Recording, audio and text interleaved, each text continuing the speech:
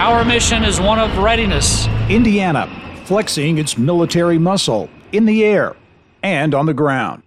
The Muscatatuck training area is one of the largest dense urban warfighting training areas in the United States. We use it to practice everything from close quarters combat and close quarters battle to earthquake and disaster relief. The National Guard will not just make people our highest priority, but holistically look at how we acquire, develop, employ, and retain that talent. The man in charge of making sure Indiana's 12,000 National Guardsmen and women stay at the ready, Salem, Indiana native, Major General R. Dale Lyles, my guest this week on the Business and Beyond podcast.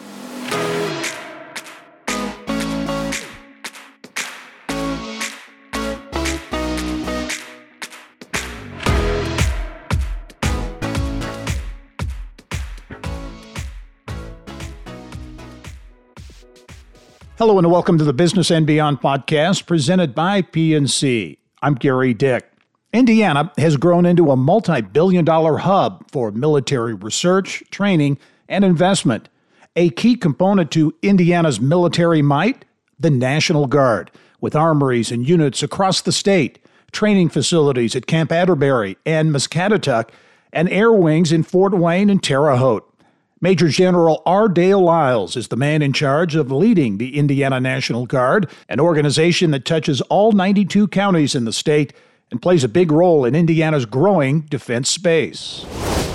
And I'm pleased to be joined on the podcast this week by Major General R. Dale Lyles. And Major General Lyles, really appreciate you taking the time out of your busy schedule to join me. Thank you, Gary. It's my pleasure to be here today. Well, I've been looking forward to this because, I think so many people in Indiana aren't aware of so many things, and that the Indiana National Guard and all the various responsibilities that you have under your watch, the impact that those entities have and how widespread they are throughout the state. So I'll begin. You were named Adjutant General in October of 2019. So about 4 years ago. When you ascended to that role, what basically is your vision for the Indiana National Guard?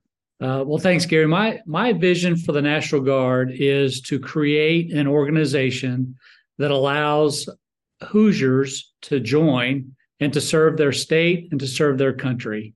And my vision extends into what does the Indiana National Guard need to look like in 2030 and in 2040 to remain a relevant organization, both for our governor and for our president to call us when in need. So, and again, to be sure, the Indiana National Guard has both a state and a national mission. Is that correct? That's correct. We have a dual role. So last year, we had over 10% of the Indiana National Guard deployed overseas. We had an infantry battalion squadron from New Albany deployed to the Egypt and Sinai. We had a headquarters from Evansville Artillery Battalion deployed to Iraq. And we just received back the Infantry Brigade Combat Team from Kosovo. So they've been over there for a year, helping the Kosovars maintain their sovereignty in a very hostile region. So that's kind of the federal side of the mission. We also have a state mission whereby we are put on state active duty when the governor needs us in a time of emergency. So, for example, during the Christmas season, we had those extremely low temperatures, if you'll recall. Right. And we decided that it would be a good idea to mobilize the National Guard to help the Indiana State Police and other organizations patrol the roads for potential slide-offs and things like that because of the increased traffic during those frigid temperatures. Describe the Indiana National Guard, the size, the makeup, the impact that it has throughout the state, because it does, I'm sure, touch on all 92 counties. It does. So we have right around 12,000 Indiana Guardsmen. And so we have about 11,000 Army National Guard and about 1,000 to 1,500 Air National Guard. And then we have 62 armories around the state that are in our counties. So we have a very large presence inside the state of Indiana. So the Air National Guard has two wings, one in Terre Haute and one in Fort Wayne. And I can tell you we are going to upgrade from the A-10 fighter plane to the F-16 in Fort Wayne this year. And so in October, we'll start seeing our F-16s arrive. Indiana is very blessed with a large force structure. We are one of the largest guard states in the United States. And so we have a division headquarters and 5 brigades on the Army side. So we have a very robust guard presence inside of Indiana. And there's that economic impact. You mentioned the transition there in Fort Wayne. I know Terre Haute has long had a base there. There's economic impact to those installations. There is. So there's a very large impact with a fighter wing being positioned in Fort Wayne. Very large impact there. But I'll tell you, we are partnered with the Indiana Economic Development Corporation to try to educate the defense industry of the robust opportunities inside of Indiana to bring more defense business here. And so because the Indiana National Guard has Camp Atterbury and the Muscatatuck Urban Training Center, we are able to use our ranges and the restricted and special use airspace over those ranges to attract the defense sector to Indiana. And I'll tell you, I was at the Fort Wayne Economic Defense Summit that Congressman Banks put on, and I was amazed at the defense industry that came here and just fell in love with Indiana, and especially because of the outstanding engineering schools that we have. 5 of the 15 best top-ranked engineer schools are in Indiana, and the defense industry knows that. Yeah, and I was going to bring this up later, but let's do it now because that to me that's fascinating. I was actually at that summit as well, and I did a fireside chat with Paul Merlecki, which was fascinating to me. And I too was struck by the numbers of people, the level of people that attended that event. Give folks an idea when you talk about the defense sector, how uniquely positioned Indiana is to really take advantage of that. Well, one of the things I learned from that is they love Indiana because of our Midwest hospitality and the fact that we roll our sleeves up, we solve complex and wicked problems, and we get after it with a high degree of sincerity, especially when it comes to serving our nation and getting after problems for the defense sector. And so I think, they look at Indiana as a value proposition because we have hardworking, talented, Hoosier-minded people who want to solve problems for their nation's best interest. And we offer a very centralized location to where they can get back and forth to things like Washington, D.C., or even back out to California to Silicon Valley if they need to. Talk about again, how Indiana's positioned, the military assets that you oversee. You mentioned the academic firepower in these great engineering universities, not to mention the private sector companies, really big time companies in the defense space that would seem to add up to a pretty powerful presentation, if you will, when you're going after defense dollars. Yes, it does. So the defense sector inside of Indiana and our partnership with them allows us to attract business here. So as I mentioned, Camp Atterbury has a full complement of ranges to test munitions and small arms. And then we also have the restricted airspace over top of Camp Atterbury that allows us to do unmanned aerial systems testing as well as counter unmanned aerial systems testing. And our partnership with Crane goes a long ways with doing that. When you talk about the unmanned systems and in some of those other areas, cyber, it would seem to be that Indiana has that tradition, that traditional old school, if you will, connection, but also very much a connection to present day and futuristic military operations. Am I correct in that assessment? You are. So we have a lot of thought leaders in Indiana that are leading the way in that particular space. And so, for example, we understand what the Department of Defense will need for ranges, and we are modernizing our ranges now in partnership with Crane Naval Warfare Center and other agencies to allow electronic warfare testing over top Muscatatuck in an urban environment, as well as those same systems testings with lasers and other things at Camp Atterbury. And so understanding the modernization of these weapon systems and the ranges that it takes to test and evaluate is something we're staying on par with, and we're looking to transform all of our ranges to meet the expectations of the defense industry. Describe Muscatatuck, because I'm sure a lot of people have heard of that name and heard of Muscatatuck. But in terms of what it offers from a training perspective, and I think if I remember right, and I'm going on memory here, but that maybe even they've had movies and things that have been in film there, using that. Basically, it's a city with infrastructure and the like. It is. And so Muscatatuck is a city. It was formerly an institution that was held by the state of Indiana. And then the Indiana National Guard received ownership of that institution in about 2003, 2004.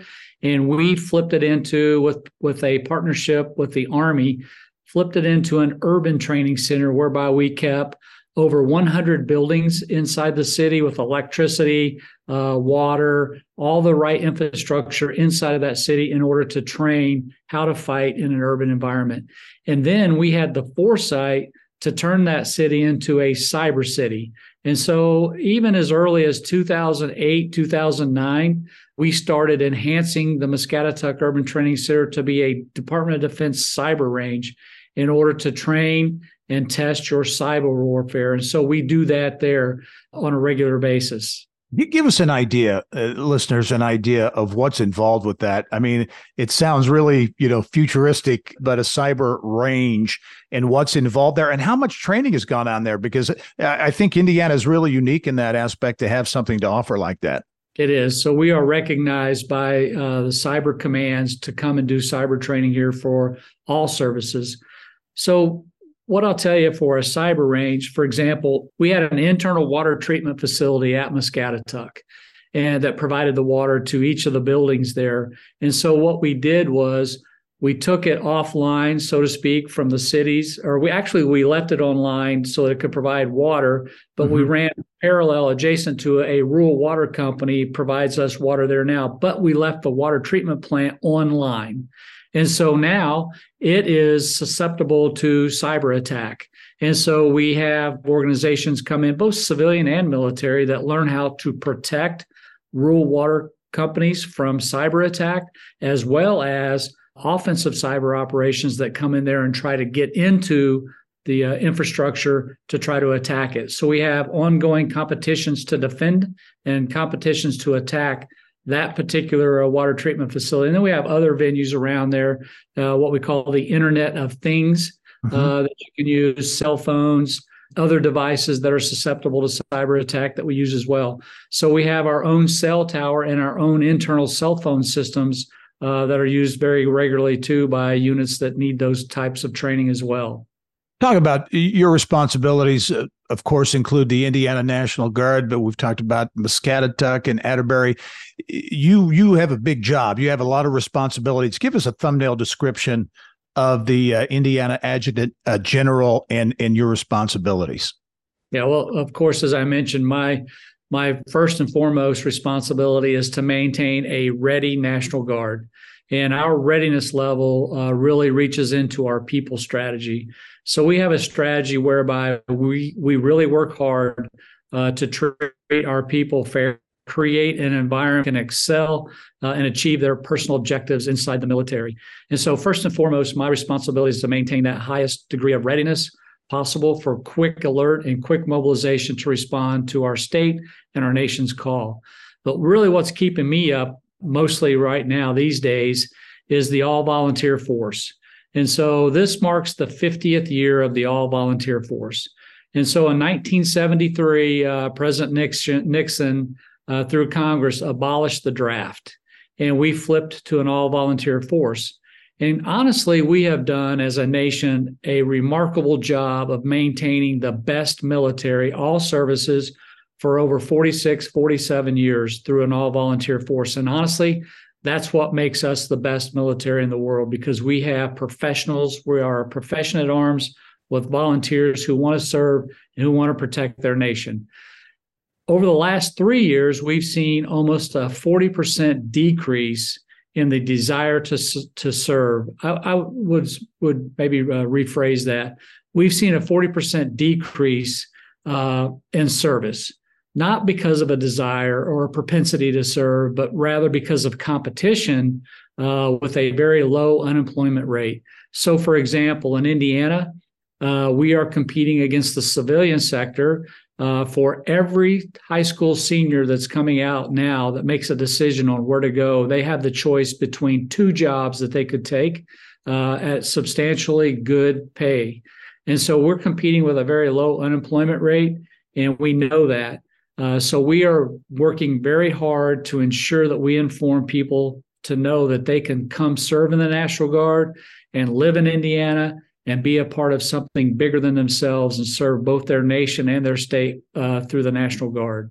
That's a big issue, a big challenge. You mentioned pay as being one of the obstacles. What are some of the other factors you feel that are contributing to this decline in service?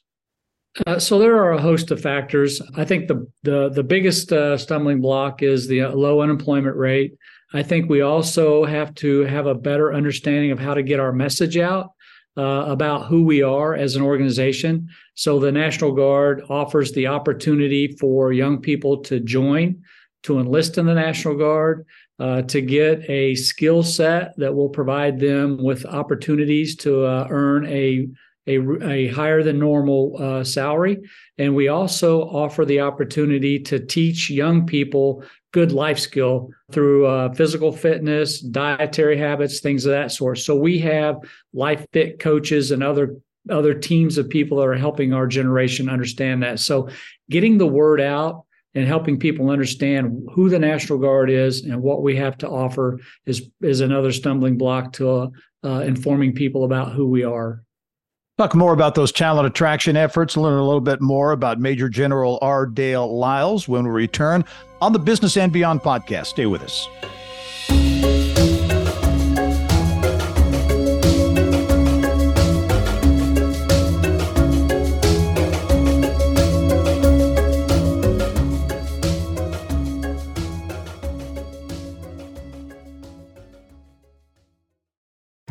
At PNC Bank, we're committed to making a difference in the lives of our customers and communities by helping them move forward financially. As a Main Street bank, we try to do right by our customers with every encounter. Our local teams offer personalized financial advice to help guide you in making the best decision.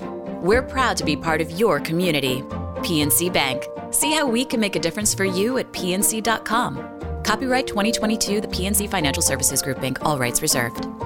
Welcome back to the Business and Beyond podcast presented by PNC. My guest this week, Major General R. Dale Lyles, the Indiana Adjutant General. And Major General Lyles, we were before the break talking about talent. I mean, that's an issue that affects companies of all shapes and sizes, not only here in Indiana, but around the country. And it's certainly affecting the military. You talk about a drop in service these past 2 or 3 years. Any other factors? Because, social media is so prevalent in some of the kind of the social themes weaving through society these days. Does that, play a role in all of this? Is that a tough kind of hill to overcome just in terms of maybe the general mood of young people these days? Well, I'll tell you, leveraging social media applications to broaden our messaging is something that we do. So we have everything from a YouTube channel to Twitter to Instagram, QR codes, all those things exist for the National Guard. But I'll tell you, Gary, when a young person makes a decision to join the military, they are making a commitment for 6 years. And so what we like to do is we have 128 recruiters. And what we like to do is get those recruiters into the high schools and into spaces where they can sit down with the kids and have a conversation about what it means to serve and really get past the initial introduction of a social media app and really drill into what the military has to offer. And so I'll tell you, just to use myself as an example, I'm a kid from a small town in Salem, Indiana, and I graduate high school and I go directly into the military. And today, 36, 37 years later, the military has afforded me the opportunity to achieve the rank of a major general. It has provided extremely well for my family, and it has provided me with 3 academic degrees that I would not have gotten otherwise. And so there is just a tremendous opportunity that the military offers young men and women to help find their way and to help find out who they are. And I will tell you, we offer that, and we offer that to anyone that's interested in the military. And that look for talent and that drive for talent acquisition is really what I want to do, because I know it's made me a better person. We're talking about growing up. You're Southern Indiana boy, right? Grew up in Salem. Talk about growing up in Salem, Indiana. Sure. Well, my dad is a retired Army officer. So for my first 15 years, I followed him around throughout the world. I was actually born in Munich, Germany. Wow. And then when he retired, we came back to Salem as a family because that's where he and my mother originate from. And so, going to high school in Salem, I was taught the virtues of hard work, working on a farm, experiencing small town life. But then I had the desire to join the military, and I joined the military right after high school and was on active duty for a while, then got off of active duty, came back, applied my benefits to get my bachelor's degree in accounting. And I went to work for a small CPA firm for a while and just was unfulfilled because I just missed the military. Mm-hmm. And so I joined the National Guard thinking, that'll satisfy it, but it actually just perpetuated my desire to continue to serve. And so from the first day that I walked into an armory, into an infantry company, and fell in with my squad and my platoon, I just felt like it was a band of brothers, and it was something that I wanted to be a part of, just something bigger than myself. And that desire to serve was really reached by joining the National Guard. And it sounds like, certainly it was literally in your blood with your dad and his military service. You probably couldn't think of any other career path other than this. You mentioned the accounting path that wasn't quite fulfilling. The military is your life. It is. So, I grew up in the military, and then I joined right out of high school, and now I'm kind of reaching the end of my term of service, if you will. And I've not done anything other than military. So, but I'll tell you, I attribute my success as a major general to all of the opportunities that the National Guard offers a young man and a young woman. But I'll also tell you that my dad was instrumental in that as well, both my mother and my father, and his service to his nation, a retired Army officer. He's a Vietnam veteran. But my grandfather served in World War I, and my uncles also served as well.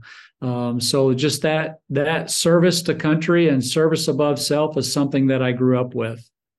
As you look going forward, what keeps you up at night? What's your biggest concern as you look to the future with respect to the military in general and the Indiana National Guard specifically?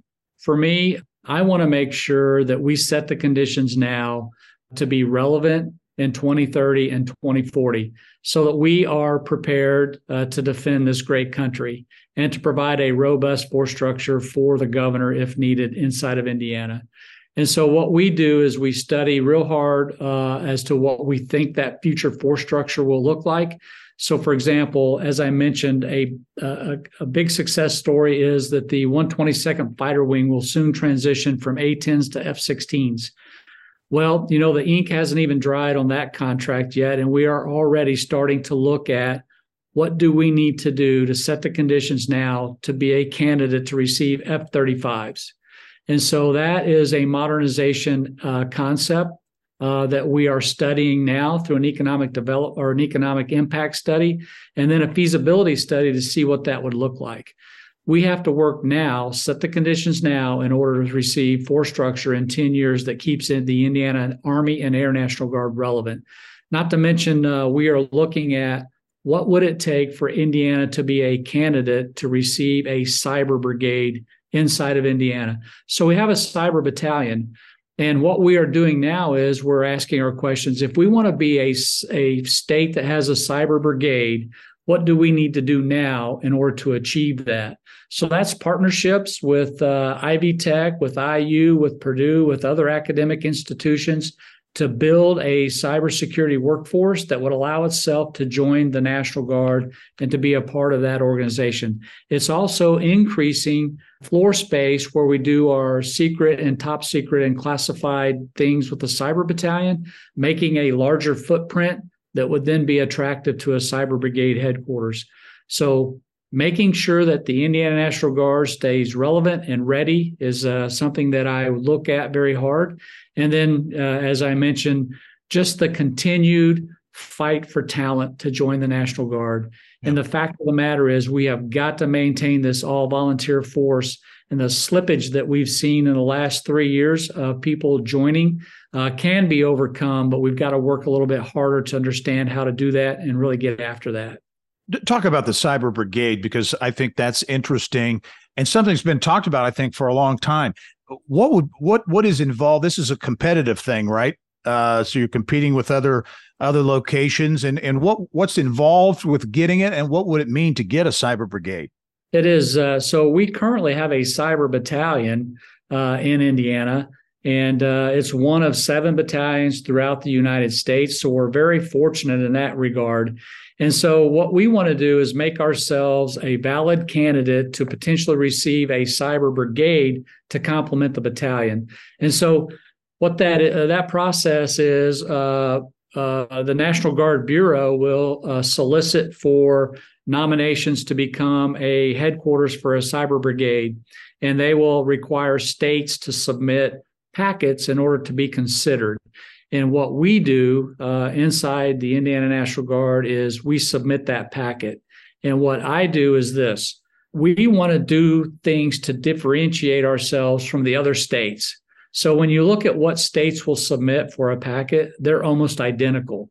So what can we do to make ourselves more relevant in terms of being considered for a place to put that? So number one, can we recruit the talent to maintain that headquarters? And I say yes because of the robust academic institutions that we have inside of Indiana. What can we do to enhance or build out the facilities right now so that if we are selected, we don't have to have a large investment by the Army? So just little things like that can differentiate ourselves from our competitors and make us the key choice of putting that future force structure to make us relevant. Major General Dale Lyles is the Indiana Adjutant General. Major General Lyles, been a real treat chatting with you. You're a busy guy and have a lot on your plate, and good luck with everything, because what you do is so important, and especially on that talent issue and getting more young men and women involved with the National Guard. It certainly is. And Gary, I appreciate you having me today to talk about these important topics. We want to be an institution that's recognized by all Hoosiers as a neighbor. And so we have a presence in almost 62 counties throughout Indiana, and we are indeed your neighbors. And we want to be known as an institution that is ready to help in time of need, both state and nationally, and offering these opportunities for people to serve while living inside of Indiana. All right. Major General Dale Lyles, thank you so much for joining us on the Business and Beyond podcast. And thank you as well for joining us on this edition of the podcast. It's a weekly conversation with achievers in business, sports, entertainment, and beyond. And you can download all of the episodes of the podcast and get Indiana business news 24/7. All you have to do is go to InsideIndianaBusiness.com. I'm Gary Dick. Thanks for joining us. We'll see you next time.